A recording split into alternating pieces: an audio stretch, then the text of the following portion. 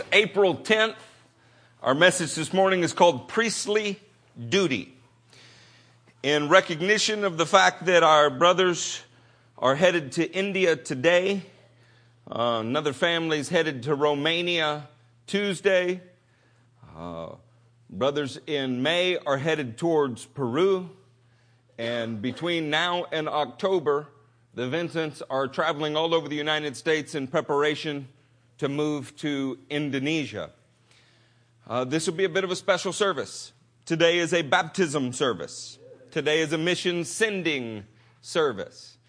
Today will be a dramatic encounter with the living God service. Amen. Do you want to do church as usual, or would you like to have an encounter with the divine?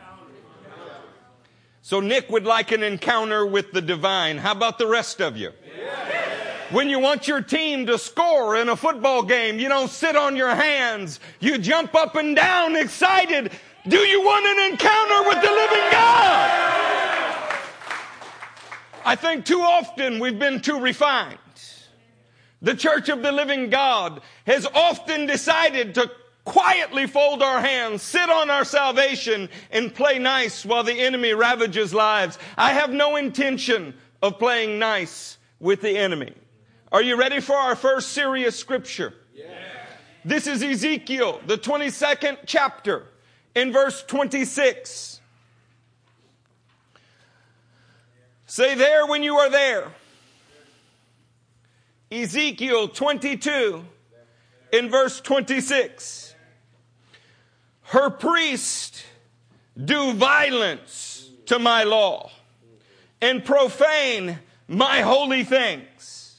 They do not distinguish between the holy and the common. Somebody say holy. Holy. Somebody say common. Common. The problem is not distinguishing between the holy and the out and out satanic. It's the holy and the common. They teach that there is no difference between unclean and clean. They shut their eyes to the keeping of my Sabbaths, so that I am profaned among them. I could think of three very easy summaries this morning to ways in which the church at large is profaning the name of God. We treat the Word of God as common when it is altogether holy and righteous. When we think of the Word, we're all comfortable with the idea that it is God-breathed. But when it becomes a minor footnote in a sermon, to be held on equal footing with something a psychologist said, or a cute little analogy from the pastor's life, we have treated the Word of God as any common story. This morning I want you to know that every syllable of this book is anointed with power. It is a double-edged sword, one that will strike the enemy and also pierce your own heart. We will be preaching from Leviticus 9 this morning, and it is powerful. The second way in which the church is often profaning the Word of God by refusing to distinguish between clean and unclean is in the selection of the priesthood. 1 Timothy 3 says so clearly what you must be to be an overseer in the house of God. But we have decided if somebody smiles, if they're shaped a certain way, if they can present verbally in a certain way, if they have certain economic credentials, then they make good pastors despite what the Word says. This morning I say the end of idolatry needs to be here for the house of God.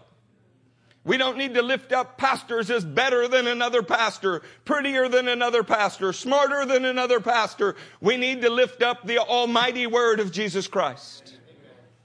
The third way that we intend to uproot is regarding the power of God. Every church can quote 2 Timothy 3. We say a church having the form of godliness but denying its power. And yet no church seems to believe that that verse is speaking about them. I have stood in the midst of pastors quoting that verse that, as far as I'm concerned, are the definition of it. But they were sure it was about someone else. This morning, we want to restore the Word of God to its proper place in our hearts and minds. We want to restore and reverence the order of priesthood that extends from Jesus Christ himself, and we want to rightly wield the power of God. Can you say amen? Amen. Then go with me to Leviticus 9. There'll be one more way in which this sermon is unusual today. It will be unusually short because I want to baptize people today. I want to lay hands on my friends today. I want you to lay hands on us today. We are a family. Beginning in Leviticus 9, starting in verse 1. On the 8th day, somebody say 8th day. What an unusual topic. On the 8th day, Moses summoned Aaron and his sons and the elders of Israel. Begs the question, 8 days from what? The scripture is completely silent on the issue. We know that we've had 7 days of a holy convocation before this, but we don't know on what day any of it began. Assuming that they met on a Sabbath to discuss the things of the Sabbath. And then we went 7 days. We would be at another Sabbath. And then the 8th day would be a Sunday. It's interesting to note, and I'm not going to spend very much time on it because it's not a problem unique to this body. I have been called a dirty Sunday worshiper. I've been looked down upon because my kids eat pork chops while we revere the living God and teach about Jewish roots. I am very comfortable teaching about the God of the Bible and the culture that he designed, while recognizing it is not my culture. I am a pork-eating Gentile, a crawfish-eating Gentile.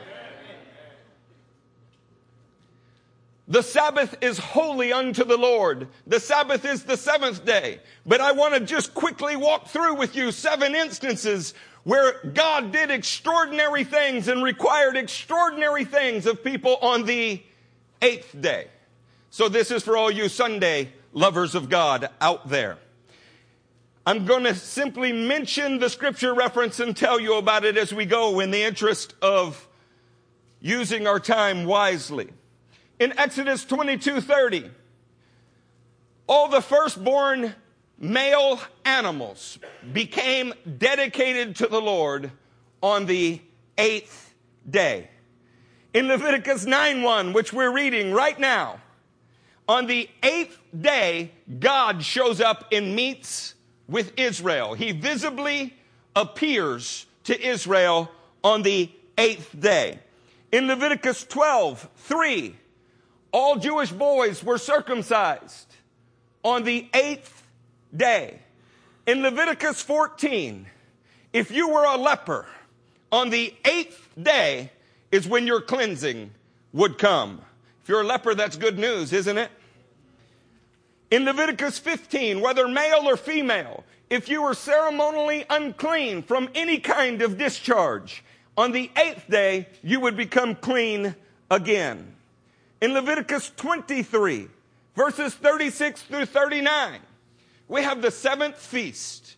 We have the Feast of Tabernacles. And it goes on for 7 days. And then on the last and the greatest day of the feast, the 8th day, we have a holy convocation to the Lord.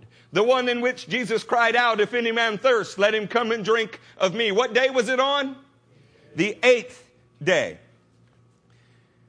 For number 7, in Numbers, the 6th chapter and 10th verse, on the 8th day, a Nazirite completed his vow. In the Bible, 8 is the number of new beginning. I implore you, I encourage you, and I commend you. If you are a Saturday worshiper, Saturday is clearly the Jewish Sabbath. And the 8th day is a kind of new beginning that I fully intend to enjoy for the rest of my life. I say, why are you over this or that? We can enjoy both. Amen? Amen. On this 8th day in Leviticus 9:1, on the 8th day, Moses summoned Aaron and his sons and the elders of Israel. He said to Aaron, take a bull calf for your sin offering and a ram for your burnt offering, both without defect, and present them before the Lord. Then say to the Israelites, take a male goat for a sin offering, a calf and a lamb, both a year old and without defect. For a sin offering. Then say to the Israelites, verse 3, take a male goat for a sin offering, a calf and a lamb, both a year old without defect for a burnt offering, and an ox and a ram for a fellowship offering to sacrifice before the Lord, together with a grain offering mixed with oil. For today the Lord will appear to you. I understand clearly that when you are reading this passage, it's easy to get lost. I just got lost in the middle of only 4 sentences. I'd like to break it down for you in an expeditious but rich fashion. When we're talking about this, notice that the Aaronic priesthood, they have a bull calf as a sin offering and a ram as a burnt offering. While the people, they don't have a bull calf, they have just a calf. They don't have a ram, they have a regular lamb. There are higher standards for those that purport to be priests. But you are a nation of priests. We often like to see 2 different standards for pastors, for clergy, and for laity, but you are a nation of priests. You are no longer common. You are not vulgar. You are something that is holy to the Lord. Secondly, when you begin counting these things, a bull calf, a ram as a burnt offering, a male goat, a calf, a lamb, an ox, and a ram, of course, we come up with 7. Could you sit there and think, how long did it take to kill the bull? I mean, it's one thing to have to butcher it, but then you're going to have to wash its insides. You're going to have to carry some of the yucky stuff from it outside the camp. You're going to have to prepare it and arrange it on an altar. You have to do this for 7 animals. How bloody was that? How nasty was that? Wonder what it cost. In this room, we probably have people with vehicles that range from $60,000 to a couple that I can clearly say are not worth more than $600. What if, to meet with the Lord today, you needed to cut your car in half and present it before Him? Well, those of you with $600 cars would still experience loss, but those of you with $60,000 cars would find a new church to meet. One of those churches where the pastor drives a $100,000 car and says, you can too if you just learn to pimp out the body of Christ like he does. What a waste, right? Who would cut their car? What a difficulty. How unnecessary. What a waste of time to do all of that. It's wasteful, unnecessary, and illogical. Can you imagine the excuse mongering that would occur if all of us had to bring something, get knee deep in blood and guts to meet with God? And so you hear Christians say things like, I'm glad that was then and this is now. We're in a new dispensation. We don't have to walk around beggars and poor all of the time. Look at the blessings of God. And they love to talk about the blessings. But what if the heart of God has not changed from this chapter through the end of the book? What if He requires not a lesser sacrifice to those who have been entrusted with so much, but a greater sacrifice? You know, if you really believe that you were going to meet with the Lord today, specifically, for today the Lord will appear to you, what would that look like? Don't you? Is there anybody in here that if you were going to visibly see the glory of the Lord today would cut your car in half? I noticed that I hear people saying yes, but not one hand went up. Nobody jumped up and down and said, I want to be the first to do it. You know why? We've been conditioned our whole lives to the idea that God wants nothing from you. He's done everything for you, so we're a do-nothing body of Christ. We act as if it's all been done, nothing left to do. Well, was it all done in Paul's life? Or did he offer many sacrifices of obedience? Was it all done in Isaiah's life? Was it all done in any man of God's life in the Bible? Or did they have to carry through with sacrificial obedience to the very end? Oh, I'm glad that was then and not now, because it allows me to be as comfortable as I want to be while laying claim to everything in the heavens. But what if it is now? Look at this beautiful verse 5. They took the things Moses commanded to the front of the tent of meeting, and the entire assembly came near and stood before the Lord. They took the things Moses commanded where? To the front. We are teaching almost every Sunday in some popular church that it doesn't matter how you come to the Lord, as long as you come. That you can come as you are and leave just as you came. How did they come to the Lord? They led with obedience to the last thing He told them to do. Do you think that you can stand in the body of Christ, having had the Lord give you a command, leave His command undone, and stroll into His presence like nothing has happened? What monarch on the planet could you do that with? They took what Moses commanded and they put it in front of the meeting. You want to know why sometimes the Lord feels far from you? He's not far from you, but you are far from Him because you did not do the last thing that He told you to do. I meet more Christians that clearly hear from God until it's difficult, and then they run off and do what they want to do and find new churches and new groups of people to hang around with so that nobody knows how incredibly unfaithful they are.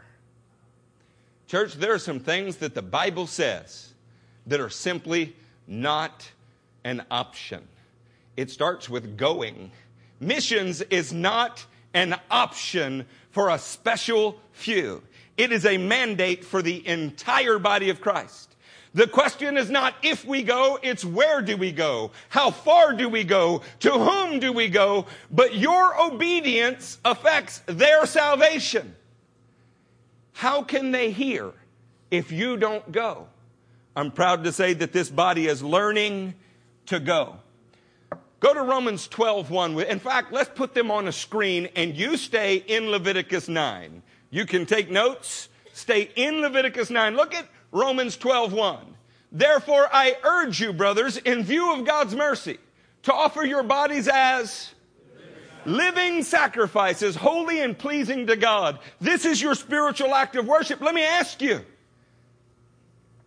if you think it's difficult to cut your car in half, difficult to sell your house, if you think God would never want you to have to split up a bull and go through these steps, then you probably have also assumed that your act of worship is pleasing to the Lord because you say that it is. But let me ask, could they decide to go get a crow, a turtle, and an elephant and offer those as sacrifices? Why not? Why couldn't they pick anything that they wanted to do? Because the Lord told them specifically what He wanted them to do. Can I tell you, very often we have men that God will not approve of offering right sacrifice, and that sacrifice becomes wrong because God does not approve of the rest of their life. And other times we have men that have received the approval of God, but through ignorance they're offering sacrifices that are wrong. All you have to do is read the 2nd chapter of Haggai, and you find out that a man who has unclean meat on him does not make that meat clean. And a man who has clean meat cannot make somebody else's unclean. It doesn't transfer in that way. There is the holy and the common. Can you say holy? Holy. Can you say common? Common. Is your sacrifice holy or common? Does it look exactly like everybody else's? Have you decided that because when you compare yourself with yourself, you're doing pretty good, that your sacrifice is pleasing to God? What if it's not? How about Romans 15:16? Keep your finger in Leviticus. We're going to work right back to it. Go to 15:15 and then we'll read. See, I have written to you quite boldly on some points, as if to remind you of them again, because of the grace God gave me, to be a minister of Christ Jesus to the Gentiles with the priestly duty. Somebody say priestly. Priestly duty of proclaiming the gospel of God. Before I read the rest of this, the Apostle Paul was not a Levitical priest. The Apostle Paul descended from the tribe of Benjamin, but he calls himself a priest. He says what he's doing is a priestly duty. And why? So that the Gentiles might become an offering acceptable to God, sanctified by the Holy Spirit. Paul's duty was to inspect the sacrifice and make sure that it was acceptable to God. Can you imagine that you cut your car in half, that you burned your house to the ground as a burnt offering, and you offered one of your children as a lifetime servant in the temple and then found out that was not what God prescribed? How would you feel? The same way as many congregations are going to feel when they face the judgment of God and find out that their offering was never acceptable to the Lord. Never something that He asked for. Never something that His word declares. It simply benefited their pastors. Church, you have a duty to the living God to make sure that your life could be categorized as a living sacrifice, one that pleases Him and one that is acceptable to Him. When's the last time you stopped and asked whether your level of obedience was something that was pleasing to Him? When's the last time you looked back and said, Lord, did I do well? Not just did I do it, but did I do well the last thing that you told me to do? How about this one, Ephesians 5:1-2? Be imitators of God, therefore, as dearly loved children, and live a life of love, just as Christ loved us and gave Himself up for us as a fragrant offering and sacrifice to God. Love motivated Jesus. Now, we often talk about a love for us, how much He loved us, and He would have died for just this one or just that one. Do you know who He loved more than any man? His Father. And so He only did what His Father said to do. He only walked in obedience to the Father. In fact, when men tried to steer Him, He couldn't be steered by them. Told His own brothers, for you any time is right. See, the thing is, for your life to be a life of love, it has to first characterize a greater love for your Heavenly Father than any other person. Let me just bring that home for you. If you're waiting to obey God until your earthly family approves of you, you sin. If you are waiting to obey God until your relatives decide that it's okay for you to obey God, you have sinned. The rabbis of Jesus' day were very fond of saying, your father brought you into this world, but your rabbi will teach you to enter into the next. Therefore, a man's love for his rabbi ought to be greater than that of his father. Those scriptures make us uncomfortable, but those are near direct quotes from Jesus, who was quoting the other rabbis of his day. I'm very proud to say that in this church there are people that have had great sacrifice regarding their families. It's our desire that all men would be saved, that all men would come to a knowledge of the truth, but they will never come by you lowering the standard of God and going towards them. They will only come by you standing on the mountain of God and inviting them into His presence, which you now enjoy. Do you enjoy His presence, saints?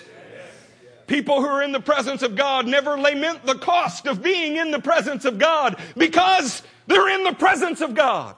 The ones who lament the cost are the ones that have not tasted of it. So to them, the price is too high. But to those of us that stand in the glory of God, what price could ever be too high? I have one more scripture on this subject, and it's Philippians 4 and verse 18. Philippians 4:18. I have received full payment, and even more.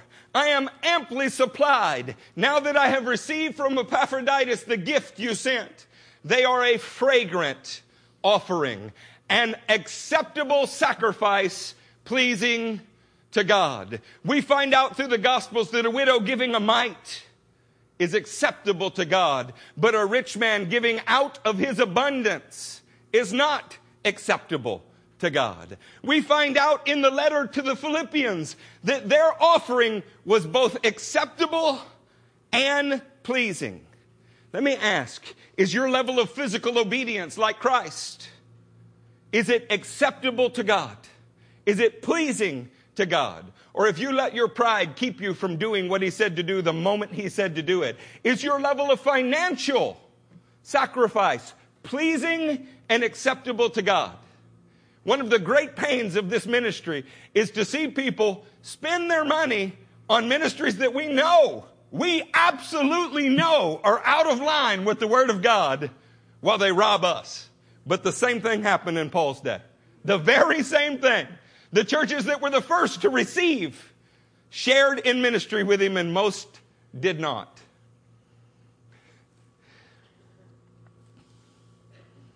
It's not my intention to be hard on us. It is my intention to communicate the absolute necessity of following the prescribed way to the very letter. Read with me verse 7. Moses said to Aaron, oh, by the way, let's read verse 6. You can't leave out verse 6. Then Moses said, this is what the Lord commanded you to do, so that the glory of the Lord, what's it say? So that the glory of the Lord, what? Oh, say it louder. It may appear to you. Do you mean to tell me that if you do not obey, the glory of the Lord may not appear to you? You doing what he says to do affirms him as the king of your life. You don't feel the presence of God that you believe others are feeling? You don't feel the presence of God that you once enjoyed at some time in your life? Ask yourself, does my level of obedience allow his presence in my life? Or have I barred him from interacting with me because I will not do what he says? The number of times that I meet Christians that are walking around with unforgiveness while they stand in the house of God wondering why their life is not as vibrant as it once was. The Bible doesn't say you have a choice whether or not you forgive. The number of times I meet Christians that were never baptized once they were born again. They were baptized at some other point in their life, but not when they were born again. And they don't know why. Look, I mean, is that really necessary? Is it necessary to cut the bulls up? It's necessary to do exactly what God says. Well, I don't have a particular conviction about it. The Word is supposed to shape your conviction. Your convictions do nothing to the Word of God. You better decide whether or not the Word is any common book or it is God's book for your life. The moment that I realized that I had in fact been born again, I grabbed Matthew P. Rowe by the shirt and said, baptize me now. He said, can we do that? I said, we're about to. I did not want to spend one more minute disobedient to the Lord. Not one. I said, but how will my parents feel? They were there at my previous baptism. This is between me and God. I love the Lord more than I love my parents. I love the Lord more than I love my own children. I love the Lord more than all of you. And I love you a great deal. If your love for the Lord is not greater than your love for everyone else, you are fooling yourself. You cannot be in the kingdom. I'll do it as long as everybody approves of it. The gospel never would have moved anywhere on the planet. I meant to read verse 7. Moses said to Aaron, come to the altar and sacrifice for your sin offering and your burnt offering and make atonement for yourself and the people. Sacrifice the offering that is for the people and make atonement for them. I think that the reason that we have so many problems in the body of Christ today is that ministers are attempting to help everyone else with their burden of sin, when the minister himself has never become obedient to what the Lord said. He chose a life of comfort, a life of ease, a life of prestige. He's actually making money off of God's name, using the Bible as a shovel to dig and earn money with. This turns out pastors who promise people freedom but actually make them slaves of depravity. It's why whole churches are completely given over to sensual things. And everybody kind of winks and nods. Church, it is possible to be holy, but it starts with doing what God said to do. Say it with me, up front. See, they brought those sacrifices up front to the tent of meeting.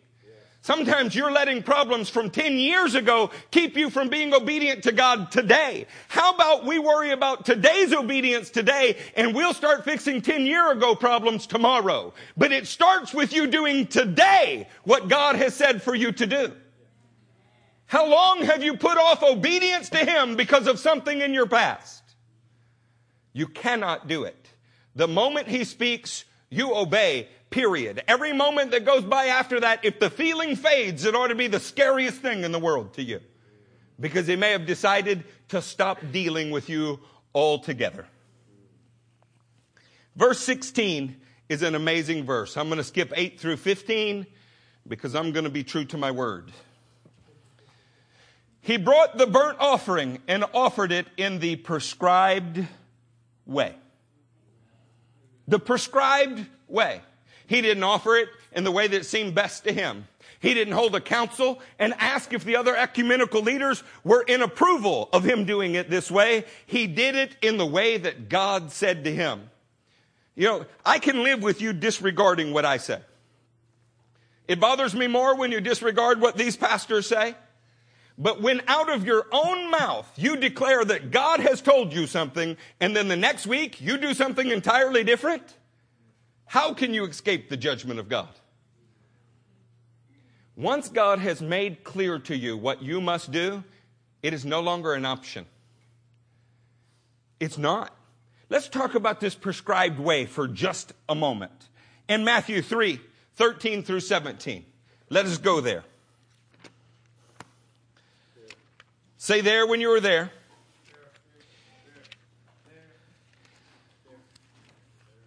Matthew 3, 13. Then Jesus came from the Galilee to the Jordan to be baptized by John. But John tried to deter him, saying, I need to be baptized by you. Why do you come to me? Jesus replied, let it be so now. It is proper for us to do this to fulfill all righteousness. If it was proper for Jesus to be baptized, to fulfill all righteousness, do you really think that you don't have to be? So, well, the thing is, Pastor, I was baptized when I was a baby.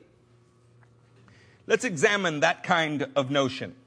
Turn with me to Mark 16. Actually, let's put them on the screen. Mark 16, 16. Whoever believes and is baptized, did you believe when you were a baby?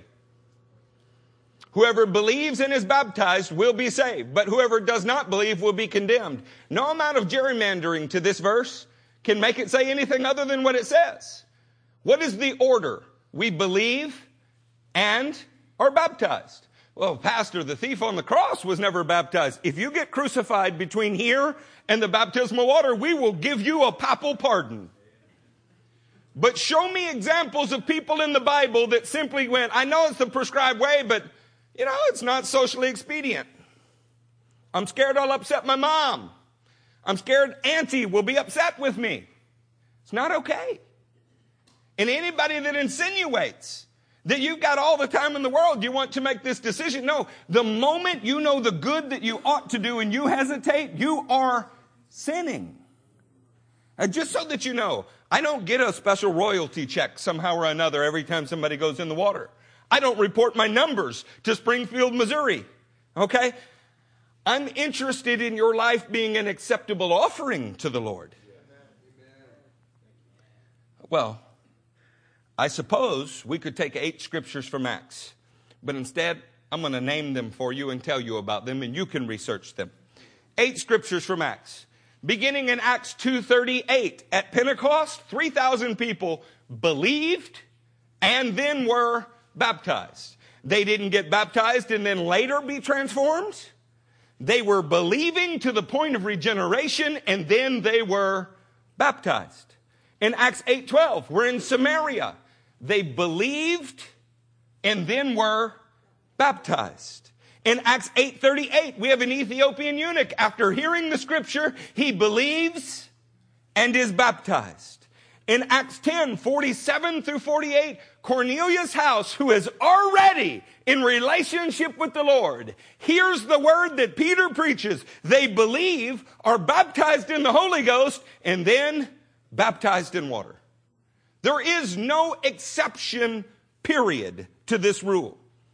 By the time you get to Acts 16:15, Lydia and all who are in her house believe and are baptized. In Acts 16:38, we have a Macedonian man who believes and his whole family is baptized. In Acts 18:8, a man named Crispus, who had formerly been a synagogue ruler, are we really going to say that he was not a believer? But once he hears the good news about Jesus and he becomes a regenerate believer, he is baptized, and many Corinthians along with him. In Acts 22:16, let's put this one on the screen. And now, what are you waiting for? Get up, be baptized, and wash your sins away, calling on his name. Listen, does anybody know who said that? Jesus Christ said that to the Apostle Paul. It's not recorded in Acts 9 during his testimony, but when he recounts his testimony in Acts 22:16, he says this is what the Lord said to him. How many excuses could he have? Well, Lord, what do you mean get up and be baptized? Wash your, you're the one who knocked me down. Lord, I might have a problem finding that house. I'm blind. Lord, I don't know how I'm even going to get there. There could have been a billion. I don't know what will happen with my job. Presuming that Paul was like every other Jewish man and married, I don't know how my wife will deal with it. Lord, I don't know what it'll cost. The Lord said to him, and now what are you waiting for? Get up and be baptized. So forgive me if I won't pray with you about whether or not you should be baptized. Forgive me if I won't sit and deliberate it like it's difficult. The Lord Jesus Christ said, what are you waiting for? There's one man that did me more harm than any other man in my entire life. And you know what? 30 some odd years into the kingdom, never been baptized. That's an amazing thing. So why weren't you baptized? By the way, he's still trying to minister somewhere on about his third marriage. Why weren't you baptized? Well, after I got out of Bible school, it just seemed like, I didn't need to go back and do that. And then when I became a minister, it was kind of, it's awkward. It's like, I'm the one baptizing. I don't need to. And on and on and on. A little bit of compromise always leads you to more than you wanted to be involved in. Let's look at verses 17 through 22 and see if we can bring this to an end and a beautiful point. Because there's a collision with God that needs to happen today. A beautiful one. The reason they sacrificed the bulls was because the Lord was going to appear to them that day. The reason they brought it all with them to the tent of meeting in front of them is because the glory of the Lord would rest on them that day. We sing songs about the fire of God falling. It'd be interesting to see what happened to each one of you if the fire of God did fall in this room. Some, it would be an amazing thing. Others, you might not exist the moment that it fell. Fire of God's an interesting thing. It's like the Word of God. It brings life to some and death to others. It depends on whether or not you are willing to be obedient to Him. In verses 17 through 22, we see this. He also brought the grain offering, took a handful of it, and burned it on the altar in addition to the morning's burnt offering. He slaughtered the ox and the ram as a fellowship offering for the people. His sons handed him the blood. Say handed. The what? Blood. And he sprinkled it against the altar on all sides. But the fat portions of the ox and the ram, the fat tail and the layer of fat, the kidneys and the covering of the liver, these he laid on the breast, and then Aaron burned up the fat on the altar. Aaron waved the breast and the right thigh before the Lord as a wave offering, as Moses commanded. Have you considered how incredibly bloody this was? Verse 22. Then Aaron lifted his hands towards the people and blessed them. He lifted his hands towards whom? His hands that had been covered with blood, now washed and clean because the sacrifice of obedience has been made, and he raises them for the people to see, clean and new. You know what baptism is? It's a sign that you are making the necessary sacrifice in your life to be considered acceptable to God, pleasing to Him. No matter how bloody, no matter how difficult, you will not delay. You do exactly what He says to do when He says to do it. And after you come out of that water, you are holding up a clean, resurrected life that says, my life is no longer under my control. You know who did that for us first? Jesus Christ. Let's take a single scripture out of Acts 4:10 and put it on the screen. Then know this, you and all the people of Israel, it is by the name of Jesus Christ of Nazareth, whom you crucified, but God raised from the dead, that this man stands before you healed. Jesus Christ, a bloodied-handed atonement on a cross. His act of obedience, a fragrant offering acceptable and pleasing to the Lord, plunged into the grave and brought out no longer bloody. He is redeemed. Baptism is a picture of the resurrection power that overrides your will for the glory of God. Too long have people claimed to love the Lord while what they really love is their own self-governance. I do not pray for people to decide to be baptized. I tell people to obey what God says, period. And if you can't do it in this most simple area, then what must the rest of your life look like? Some need to be baptized today. Galatians 2:20 teaches us this in a slightly different way. I have been crucified with Christ, and I no longer live. Let's pause on that for a minute. What in your life shows that it's not your life anymore? Maybe baptism was the initial step, like the breaking of water when a child is born. What in your life today jumps out there and says, I no longer live? You know what? People act about missions like, oh, it's an exotic, amazing experience. You hadn't been on missions with us. Most of the places we go, you are lucky to survive. Amen, Steve? Amen. By the way, any of you want to sleep in somebody else's bed for the next month? Any of you want to preach in different languages, 3 meetings a day for the next 25 days, and you pay to go have the opportunity to do it? I do. These young men that are going to India, they will sleep on dirt floors. They will not see an air conditioner the entire time they're there. The temperature when they land will be 115 degrees, and the smell over every body of water there is worse than a dead body.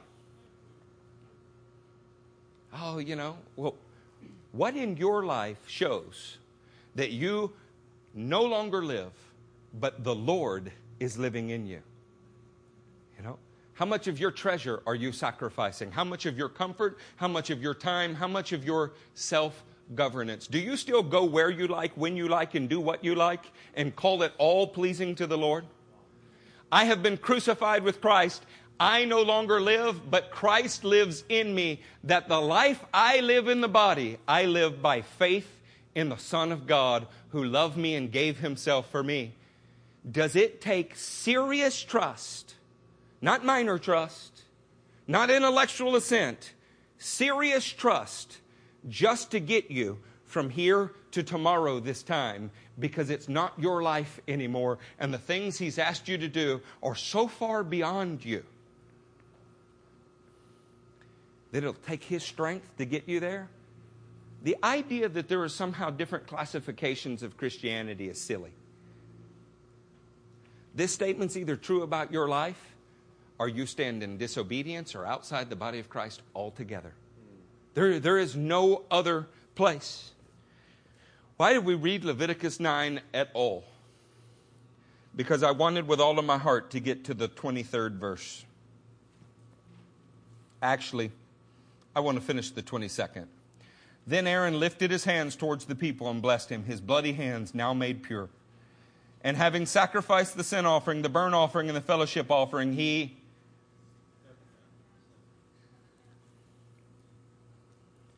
completed his act of obedience. Now it's their turn. Jesus Christ has stepped down from the cross. He has completed his act of obedience. He stepped down, and do you know what he's waiting for you to do? Step up. You cannot sit in complacency, knowing that he has called you to be obedient to things and say, one day I will. How many days have you not already? You can't sit and say, well, when this happens, I will. If you want to meet with God, you better obey the last thing that he told you to do and do it right now. Now, one terrible thing about hearing a message like this, I've left you no room. I'm hunting for your obedience. It's not because I don't love you, it's because I do. I do not want to stand before the king, the priest who is responsible for the offering, and have given him diseased and blemished sacrifices. That happens every time a pastor looks the other way. Says, oh, I know, I'm sure he'll make an exception for you. Don't you think he's worthy of your very best? Verse 23, Moses and Aaron then went into the tent of meeting.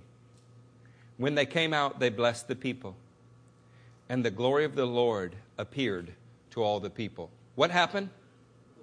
3 times in this chapter, the glory of the Lord is promised. A visible, tangible feeling from God is promised. And all that was asked was that they sacrifice what God said.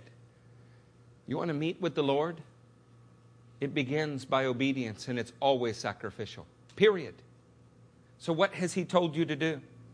Fire came out from the presence of the Lord and consumed the burnt offering and the fat portions on the altar. And when all the people saw it, they shouted for joy and fell face down.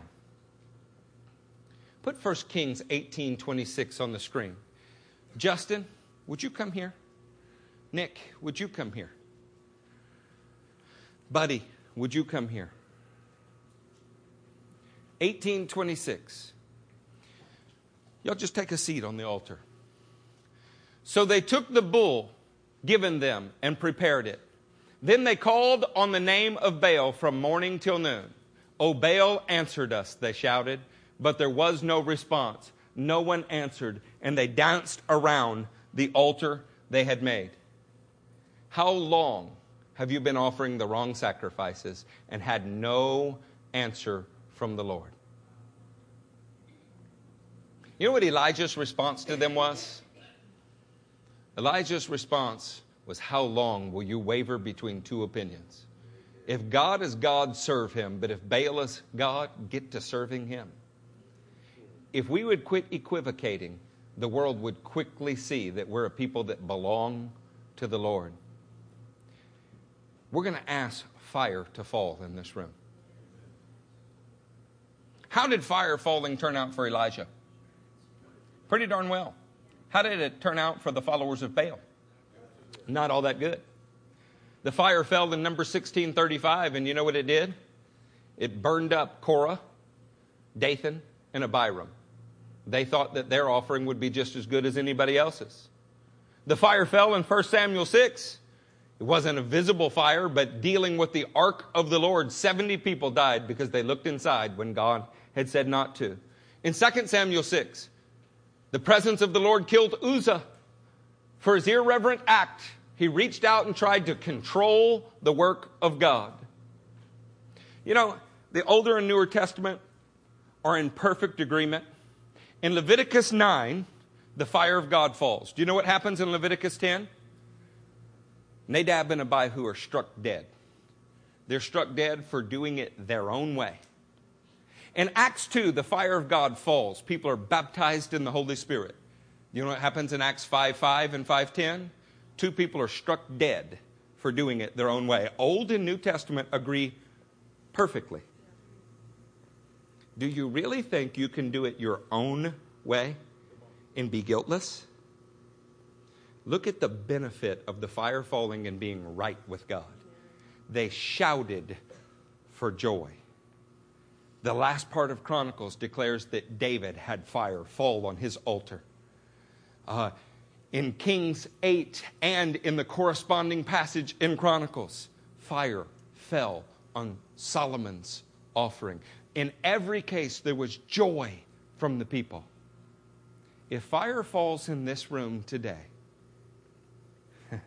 when fire falls in this room today, will you be joyful and liberated? Or will you be even more guilty because it stands as a testimony against you? Choose this day who you'll serve. Listen to the words of Jesus. Get up. Be baptized.